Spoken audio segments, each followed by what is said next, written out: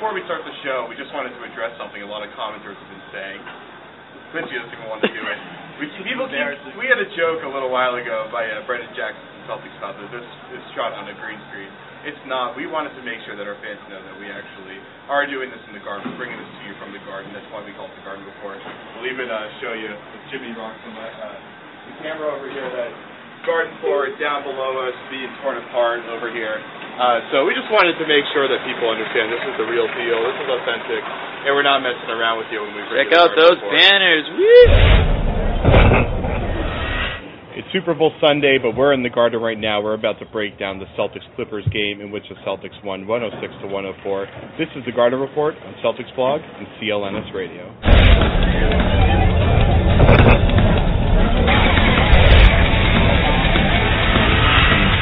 All right, so now that we got everything straightened away, Celtics won 106-104 this evening, or this afternoon, I guess. Probably should have been 106-101, but Jamal Crawford took that last second three-pointer there because Jamal Crawford can never pass a shot up, never.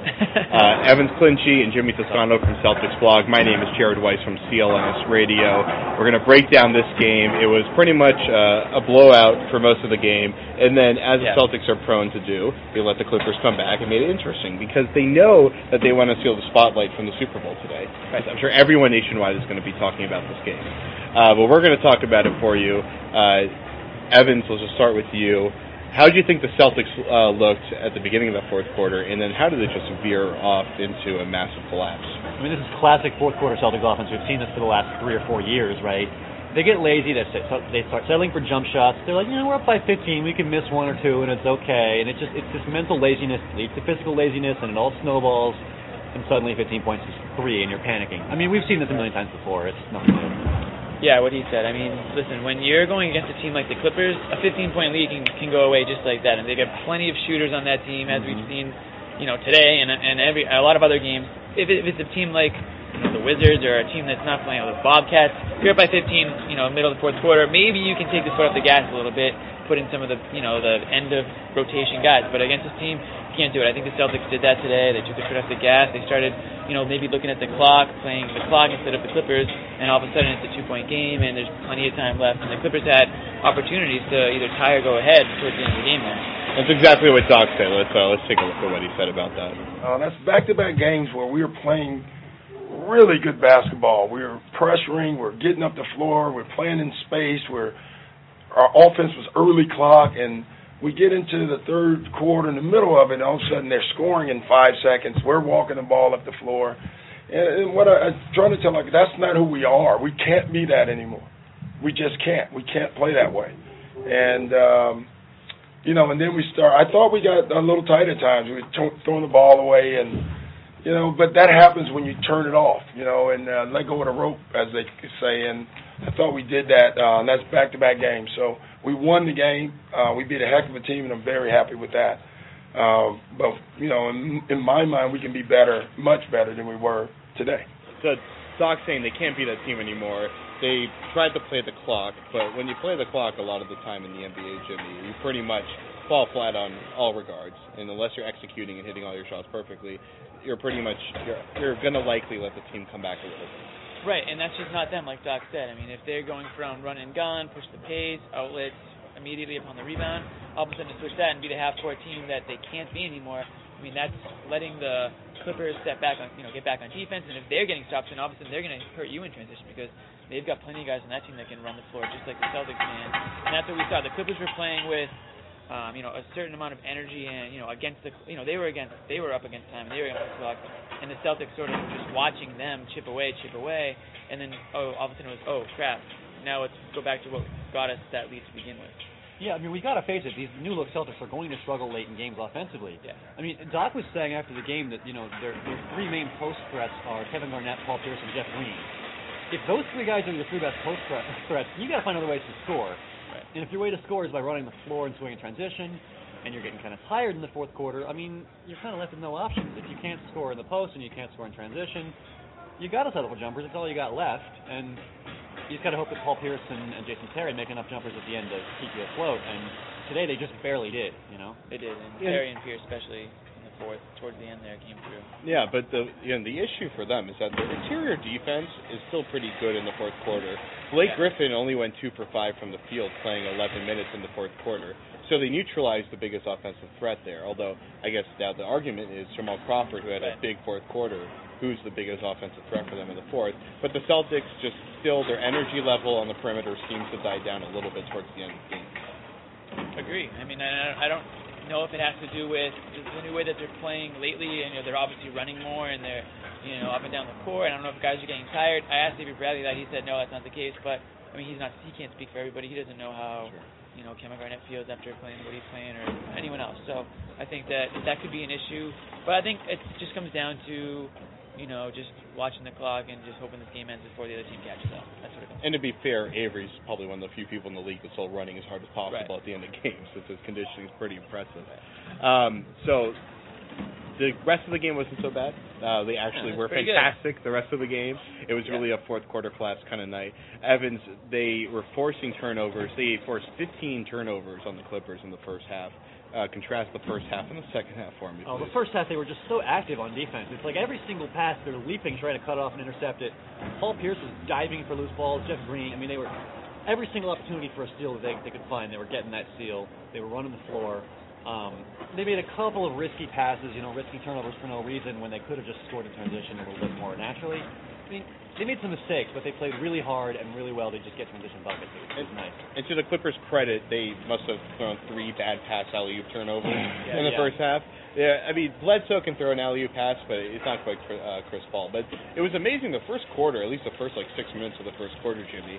Every single play was a DeAndre Jordan alley-oop. I think 4 of their first 8 baskets were DeAndre Jordan alley-oops. And that was the thing Doc Rivers said before the game was don't let them get behind you. Don't let guys like Jordan or Griffin sneak behind you because that ball's going to be lobbed up and they're going to throw it down. And I think Doc called a timeout in the first couple of minutes of the first quarter because the Clippers are up. They scored 11 points in the first couple of minutes, and I think, like you said, 3 or 4 were on alley-oops or dunks. So, obviously the Celtics finally understood what Rivers was saying. They were cutting off lanes to the hoop. I thought Bass, picked up his game on the defensive end, and KG was KG. And in the second quarter, I mean, the Clippers scored 10 points. So that tells you right there that whatever Doc said to those guys in that timeout in the huddle. In between first and second quarter, they got it. And speaking of KG, parental discretion advised, sort of. Not the worst of choice words, but still, he's going to swear as a post-game presser. But he talked about the fact that, we'll see whether or not Kevin knew that they were on a winning streak. I tell you the truth, I didn't even know what we were in the row. I just know that we've been moving the basketball, playing hard as crap, and playing together since we lost our, 2 big guys. So thank you for that information. So they had 59 points in the first half. It was probably one of their best halves of the year, Evans. The three-point shooting started off really good early in the game, and that's, I think, what really carried them, on top of course, capitalizing on the turnovers. Yeah, well, I mean, as Kevin Garnett has been saying, it's been a process learning to play without Rajon Rondo, and we've noticed today that they figured that process out. It's not about watching one guy for 20 seconds hold the ball and then make one pass. It's about constant ball movement from all 5 guys. And if you keep moving the ball and moving it, eventually it finds the open guy, and eventually that open guy hits a jump shot, and boom, there you go. Eventually. After a few months of playing 40 games, he'll hit a jump shot. Yeah, there you go. And I think I said this the last time I was on the show, but it's one of those things where I think not only did Doc maybe not know what some of these guys were capable of, I think he knew, but like with Rondo on the court, he couldn't run offense for that, in that way. But some of those guys probably didn't understand what they could do until they were getting more opportunities too. Like Brandon Bass said, after practice on Thursday, that now everyone, instead of one person getting a chance for 14, 15 assists, everyone gets a chance for 2 to 3 assists. So I think that's what we're seeing now. Guys getting the ball more, they're feeling it. They're getting a better idea of what works for them. I mean, when you're Terry, when you're Lee, the only way to get yourself out of a slump is to shoot. You know what I mean? And if you're sitting on the bench, that's not going to help. Yeah. So with Rondo out, obviously those 2 guys are getting more playing time. Green's looking a hell of a lot more confident than he ever has now, and he's hitting those 3-pointers. Not only from just the corner, but I saw him hit a 3 from, I think it was close to center. Above the break, above break, today. So I mean, if those 3 guys are getting it together on offense and especially on defense, it's one of those things where they're making up for Rondo and Sillinger. Well, we saw last game, I think it was 5 guys that had 4 or more assists. That never happens when Right. Rajon Rondo's on the floor. Never. Yeah, Rajon. It's going to be Rajon with 12 assists, maybe Pierce with 5, Right. and Kevin with 3. I mean, look tonight, everyone hit a field goal. Yeah. No, that didn't seem to happen in the first couple months of the year. There'd be guys in the bench that would go over easily. And they had 5 guys score double figures, 2 guys score 7, 1 guy score 9. So they're getting pretty much everybody involved. And one guy we didn't even mention yet, Barbosa. I mean, he had a great game today. He had a great game today. Aside, not even counting that buzzer beater with the I don't know what that was at the end. It was like a half floater, like Jerry West style. And then he just stood there after this is beautiful. And I was like, it is beautiful. It was good to see, and he's one of those guys that's benefiting, I think, the most from. He hates to say benefiting because you don't want to benefit off another guy's injury, but he is. I mean, he is. He's getting more time. He's getting the ball way more, and I think honestly, he doesn't seem like that big of a liability on defense today as he has been in past games. And also Courtney Lee. I mean, the numbers tonight weren't that great for him, but Courtney's been really finding his way these last few games. He was one of the best three-point shooters in the league last year when he was in Houston, and he hasn't really been utilized the first 40 games here in Boston. Now that Rondo's out, he's getting more chances to find his shot. All that ball movement has been finding Courtney Lee in the corner for a 3 many, many, many times this past few games. Just having more comfort on the floor with guys finding you and hitting your shot, I mean, that's been big for Courtney Lee. And just not to go completely off topic, but if the Celtics continue to win like they are, not undefeated obviously, but if they win at a pretty good clip the rest of the season, I mean, what does that do to Rondo's value as a player? I mean, from the outside looking in, can you look at Rondo as the same? I mean, what do people think of Derrick Rose's value right now? The Bulls are 3rd or 4th in the East, and Rose is still a great player. He's still an MVP. I mean, I don't know. The Celtics can win without their point guard, but he's still a great player that you'd be happy to have on the team, right? Right. Well, I think everybody looks at Chicago and says, this team is great without him. Put him in there, and they're an immediate title threat. And I think the Celtics are probably now going to develop their reputation because they're playing very well without their best player. And you gotta look at this team and think, if all these guys play this well, and then you put them into a system where they can work off of Rondo, that's the team that they wanted. This is the team that we thought could potentially be a 55-plus win team coming into the season. But you'd really have to change Rondo's game in order for that to work, because you just can't insert a guy like Rondo into what's been happening and expect it to be the same. Because I mean, like you said, he's a ball-commanding point guard. Yeah. Like we say, he'll hold the ball for 20 seconds and then make a pass. That's completely opposite of what this team is. So unlike Derrick Rose, where he's more, he's a scorer, he passes it as well too. But I think the Celtics are built. They're built. I don't want to say they're built to play better without Rondo, but they are built with. They've got so many guys on the team that can do a lot with the ball in their hands. Where it's like I feel like you're underutilizing them when you give it to Rondo for the entire possession. But I think we were saying that earlier this year when they were losing. But now we're seeing it. So yeah, it's exactly. Different. So we were right. That's what we're saying. We were right. We know basketball a little bit. We were right. Yeah, but obviously it's easier to talk about the hypothetical and talk about how it needs to be improved. But then when you mesh the two together, it's really difficult to find a balance where you can get that working for 48 minutes. I mean, you want to talk hypotheticals. What if Kevin Garnett were out for the season? Would we be having this conversation right now? I don't think so. No. I don't think the Celtics we shut the program down if Kevin was out for the season. I mean, come on. There are some guys you can replace and some guys you can't. The Guardian eulogy. And you call Rajon Rondo the best player on this team, but the Celtics without KG are a 25-win team. I mean, come on. Right. What are we talking about here? So there's just the Celtics' identity for the last 5 years has been team-oriented defense, and Kevin Garnett's been the anchor of all of that. Right. So I don't know. Best player is debatable now, right? Yeah, it is. All right. More valuable to their team. Okay. Well, to be continued. It's going to need a little bit more evaluation. I think we should revisit this topic in a couple of weeks because it's a pretty small sample size at this point. So let's hammer home the boxing out portion of the show. We're going to pick a number from the box score, and we're going to throw some bows a little bit. That was a subtle throw right there. He's got the big fan there. You got to be subtle with it, or you're going to get called. Exactly. Just be Matt Barnes and just smack you in the face. So. Just rip your arm as you're going for a layup. All right. Well, let's see if Evans can pull a Barn and kind of rip Barbosa down by the grill. I'm sorry, what? Oh, my stat of the game. There we go. Okay, my stat is 21. Los Angeles Clippers had 21 turnovers in this game. They led to 33 Boston points.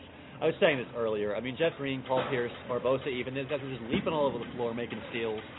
These weren't lazy, sloppy Clippers turnovers. These were turnovers that the Celtics worked hard to earn because they were playing really, really hard on defense.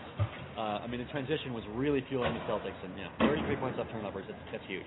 That is huge. I actually thought that was probably the difference in the game. My stat of the day or game is rebounds. 41 for the Clippers, 29 for the Celtics. Now, you're probably saying, well, why are you being such a downer, Jim? Well, because they still won the game, and they're winning in other ways. And Danny Ainge said that on Friday. He said, without Jared Sullinger, we lose our best rebounder. Well, that doesn't mean that we're hunting the rest of the season. It means we're going to have to find other ways to win. Well, like you said, turnovers for one. Like you're about to say, I don't want to give it away, but what he's about to say is another reason why the Celtics won. Spoiler alert. Sorry. There's different reasons and ways that you can win a game, even though you're getting out-rebounded. I mean, obviously the offensive glass, you don't want to be doubled up and lose 13-6. You don't want to be doubled up on the offensive glass every game because you're not going to win those games every time you are. But 41-29, but the Celtics still figured it out. All right, well, for my stat, the Celtics went 10 for 14 from deep through three quarters, and then they went 1 for 4, and they shot 71.4, to be precise, percent from three through three quarters. That's the best, probably the best three-point shooting they've had just about the entire season. It's been a very bad three-point shooting season for these guys. They're usually one of the better three-point shooting teams. I don't think losing Ray Allen is the big difference there. I think it's been a team-wide issue for them because it wasn't just Ray carrying the three-point numbers this year. I think Pierce, I don't know his number off the top of my head, but I know that he definitely has not been shooting the three quite as well as he did last year because he turned into an elite three-point shooter the last 2 or 3 seasons. So we're seeing Pierce, he went 3 for 5 from deep today. Green went 3 for 3. Pierce went 4 for 6. Oh, that's right. I'm sorry. I'm looking at the third quarter stats. But yeah, I think Green still went 3 for 3. He did, yeah. Yeah, and Terry hit 2. So, they got the guys that they need to be hitting their three-point shots. They're hitting their three-point shots. Exactly. And that's not a fluke. I mean, that's good ball movement creating open looks. And they didn't have that all year long, and we could talk about whether Rondo's the reason for that or not. It'd be a great debate. But, I mean, it's not just a fluke that it rims in or out. They're executing well and getting good shots. And listen, when you get the ball more and you feel like you're a bigger part of the offense, that does something inside of you, like confidence-wise. And maybe that is the difference for a guy like Green or Lee or Terry even, because Terry has been on the record as saying, this is more conducive to my game, playing without Rondo. And I'm not saying he meant it in a negative way, but facts are facts. He's playing better without Rondo. Yeah, well, let's take a look at what Doc had to say about the offense tonight. How do you look at the three-point shooting tonight? Well, it's important for us now. We're playing small ball. If you're going to play small ball, you either have to get layups or threes. The only post guy really is Paul at times, Jeff at times, and Kevin. So that's how we're playing. We're looking for quick ones. We're looking for quick shots. We're trying to increase the pace, and that's where, the last 2 games I was upset because we had the pace both games, and they didn't want the pace. And then we stopped playing and allowed them to get their breath and play. And we're not big enough to slow down and play with the Clippers. I mean, we just fell right in their hands. Baller of the night time. Let's go right to Evans. Who's your baller tonight? My baller is going to be Brandon Bass for a change. 9 points and 8 boards. I mean, his numbers weren't knock your socks off amazing, but the fact that they're asking Bass to do a lot more now with Jared Sullinger out is... What in the world are you guys doing? Bass has been a really influential player these last couple of games, and they need him to step up and do more. And he's crashing the boards. He's giving them defense in the post. I mean, he's not going to have amazing numbers, but he's giving the Celtics what they need, and you guys are freaking me out. You talk. That was a good player. Bump it. Okay, whatever. My player of the game is Paul Pierce. I don't know these people. 22 points tonight, 11 in the third quarter. He had that sick offensive rebound that he turned into a three-pointer. Yeah. That was huge. I mean, that at that point you thought there's no way they're losing this game after that. Obviously, things changed in the fourth, but at that point, it was pretty awesome.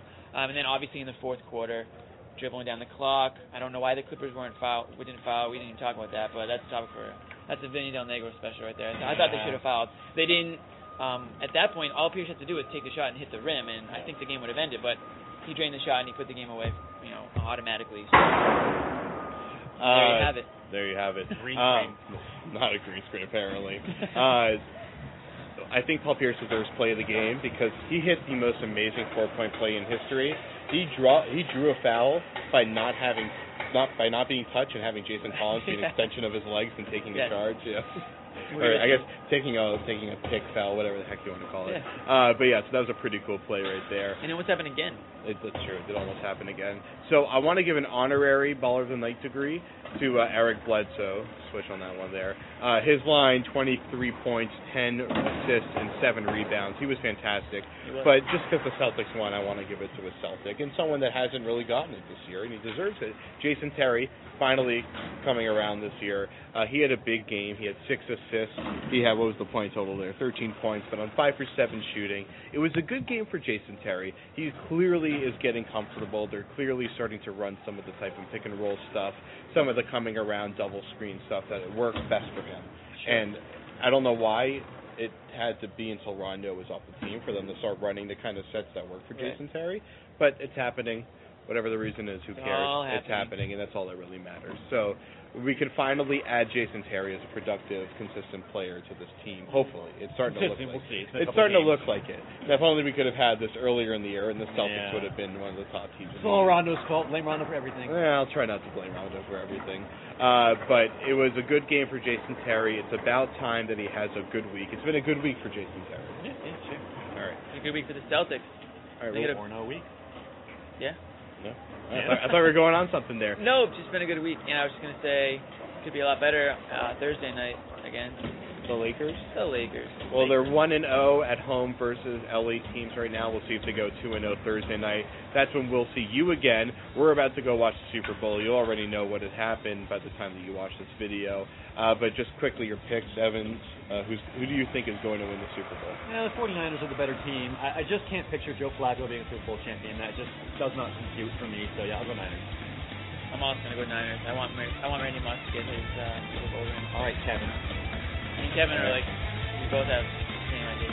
I'm picking the Niners, but let's hear from Kevin as we say goodbye to you. Celtics win 106-104. We're Niners. Let's see what Kevin says. Bye, Ray Lewis.